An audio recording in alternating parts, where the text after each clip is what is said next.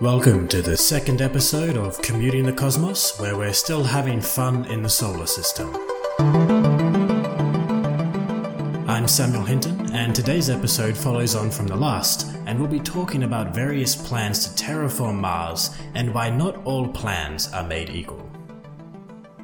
So as we discussed in the previous episode, if we want to get off the planet, Mars does seem like one of the better options. Unfortunately, it's not the best option at the moment, and there are certain things we could potentially do that might make Mars far better for us as humans, So as humans, we would like an atmosphere to breathe. We would like some form of climate which doesn't freeze us to death or burn us alive. And, if we're trying to be greedy here, some flora and fauna might just add to the scenery. So that's essentially what we're going to be looking at when we say we want to terraform Mars. The main concern here, obviously, is the atmosphere, because without that, everything else just falls apart. So to recap, Mars does have an atmosphere. However, it's less than 1% the density of Earth's atmosphere, so that's not quite good enough. That's not enough to breathe, that's not enough to walk around without a pressure suit, it's not enough for most plant life, it's not enough for radiation shielding, it's just not enough. So what we need to do is somehow get more of it. Now, if you're paying attention to the last episode, you'd probably remember that Venus has an atmosphere. In fact, it has a lot of atmosphere, and most of that is carbon dioxide, which is fantastic. So if only we could steal Venus's atmosphere, this would be so easy. However, we need a lot of atmosphere, and unless we're trying to design some sort of solar system-wide plumbing network, simply taking other atmospheres, especially in gaseous form, simply isn't going to work. So if we did want to add atmosphere, we'd probably have to try and find something solid that would then evaporate into a gas. It just makes it much more efficient. And maybe we don't go for CO2, because whilst CO2 is great, it's a greenhouse gas. There are better greenhouse gases. We can get more bang for our buck if we go elsewhere. So ammonia is a better greenhouse gas. And lucky for us, there's ammonia ice all throughout the outer solar system. So what we could do, go to the outer solar system, strap some rockets onto some big chunks of ice, and then just shoot it towards Mars, let it impact, it'll evaporate and vaporize when it strikes the surface, and then suddenly not only are we adding ice, we're also adding extra heat. Now that won't really stay around, but, small things can potentially add up. This probably isn't one of those cases though. Now, if we're trying to add ammonia, that's good, that's a hydrocarbon, but there are other hydrocarbons that we could look at. So if you remember, Titan has lakes of methane on it. Lakes of methane. If we could take some of those lakes and transport them, that's another fantastic bit of hydrocarbon that will all evaporate into the atmosphere, add to the greenhouse effect. Now, as much fun as shipping vast lakes of methane might be, I feel like the better idea is to simply take Titan itself, strap a rocket onto the whole moon, and then throw the entire moon at Mars. It may take a couple million years for it all to solidify back into one giant sphere again, but then hey, we've saved on the shipping costs, it's got a bunch of methane, much better atmosphere. There may just be some slight instability in the surface. We can live with that. But let's say that we're trying to restrict ourselves to Mars. So where can we find gas on Mars? Well, if we're after oxygen, which is useful for us humans, Mars does have some. It's trapped in the regolith, where the regolith are just the, loose rocks and debris on the surface of the planet. However, there's no significant amount there, so not really worth the effort. If we want carbon dioxide, there's plenty of that trapped up in the polar ice. So we just need to figure out some way of melting this polar ice. Some people have suggested going to Mars, drilling through the ice in a sort of grid-like structure, planting nuclear bombs, and then detonating them. No thanks. I'm gonna try and get our CO2 uranium free. So if we need explosions, why don't we go back to what we were doing before with throwing ammonia, and instead of ammonia, throw rocks. So we have the energy yield of nuclear weapons, no uranium, it's clean energy, and we let gravity essentially do all our work for us. Just bombard the polar ice caps with rocks. It seems to work. At least it's better than some of the other ideas. So it has been proposed that we should construct a giant space mirror that would orbit Mars and shine light onto the poles. Now, the calculations that were done back in 93 indicated that this needed to be at least 100 kilometers in radius, and even using an ultra-thin solar sail-like material still weighed in excess of 200,000 tons. And as much as I'm for solar power, that seems a tad excessive to build a giant mirror just for that. I think a far better way is to make the poles reflect less light and absorb more of it. That way they heat up. Just make the poles darker, right? Dark colors absorb more light. Now, this doesn't mean we go down with a paintbrush and paint and just get to work. What we could do is take dark dust and sprinkle it on the poles. So whether we do that via bombardment again, or simply releasing vast clouds of dust above the planet and letting it rain down, I don't really care. But a better idea is to genetically engineer dark cyanobacteria. So this is bacteria that will use photosynthesis to turn carbon dioxide into oxygen. And so long as it's dark enough, you can plant it on the poles, it will absorb light, heat up, melt the caps release the carbon dioxide, and then the bacteria go to work converting that carbon dioxide into oxygen, which is fantastic, right? Except there's still some bad news here.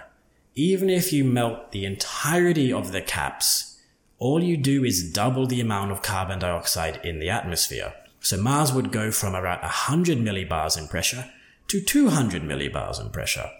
This is not enough for us, and it only gives us around a 10 degrees Celsius warming of the planet. So this is, it's something, but it's nowhere near good enough. So what we're going to have to do is find other sources, other ways of warming up the planet and thickening that atmosphere. And something else to take into account is that even if the atmosphere is nice and thick and carbon dioxide-y, as organic beings, we still require nitrogen. And that's a big thing which Mars doesn't have. So we can get that from ammonia or from some other source. Now, as human beings, we are actually very good at producing hydrocarbons and other waste products. We've been doing it on Earth a bit too well, but there's no reason why we can't take this over to Mars, set up a bunch of factories, and just start pumping out all this dangerous stuff. In fact, one thing we could do is deliberately manufacture and release chlorofluorocarbons, so CFCs.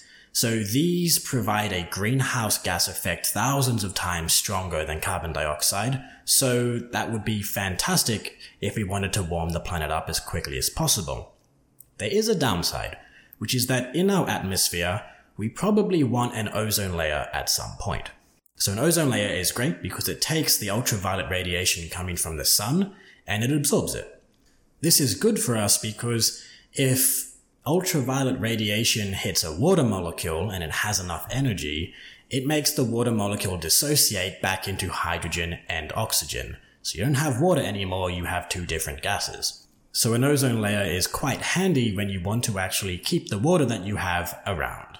And we've found out firsthand that CFCs destroy the ozone layer. You might have heard of the hole in the ozone layer, and that was all because of the CFCs that we were producing, which have now been phased out, and hence why the ozone layer is slowly recovering. If we want ozone, CFCs are not the best way to go, but perhaps we should solve, one problem at a time. So another problem that I haven't talked about yet is shielding, that is radiation shielding. And a thick atmosphere is quite good for this. However, it's not exactly enough. So we have a thick atmosphere, we have an ozone layer, fantastic, but that's not going to stay around for very long unless we have a magnetosphere, where a magnetosphere protects us from certain things like the solar wind. So Mars used to have a magnetosphere, however it shut down around 4.2 billion years ago. It seems relatively unlikely that we'll be able to start it back up, so we need our own one. If we wanted to build our own on Mars, it has been proposed that you can create a ring of superconducting wire around the planet, and so long as you pump enough direct current through it, you'll generate a magnetic field that will mimic a magnetosphere. Fantastic. However, it does involve building a superconducting ring, or 5, around the whole planet. That's a lot of effort. A far better idea that I've seen is to go to the L1 Lagrange point and build a dipole magnet. To give some introduction to that, Lagrange points are areas around the orbit of, let's say in this case, Mars and the Sun, in which the gravitational pull of Mars and the Sun together balance out, and you essentially have stable orbits.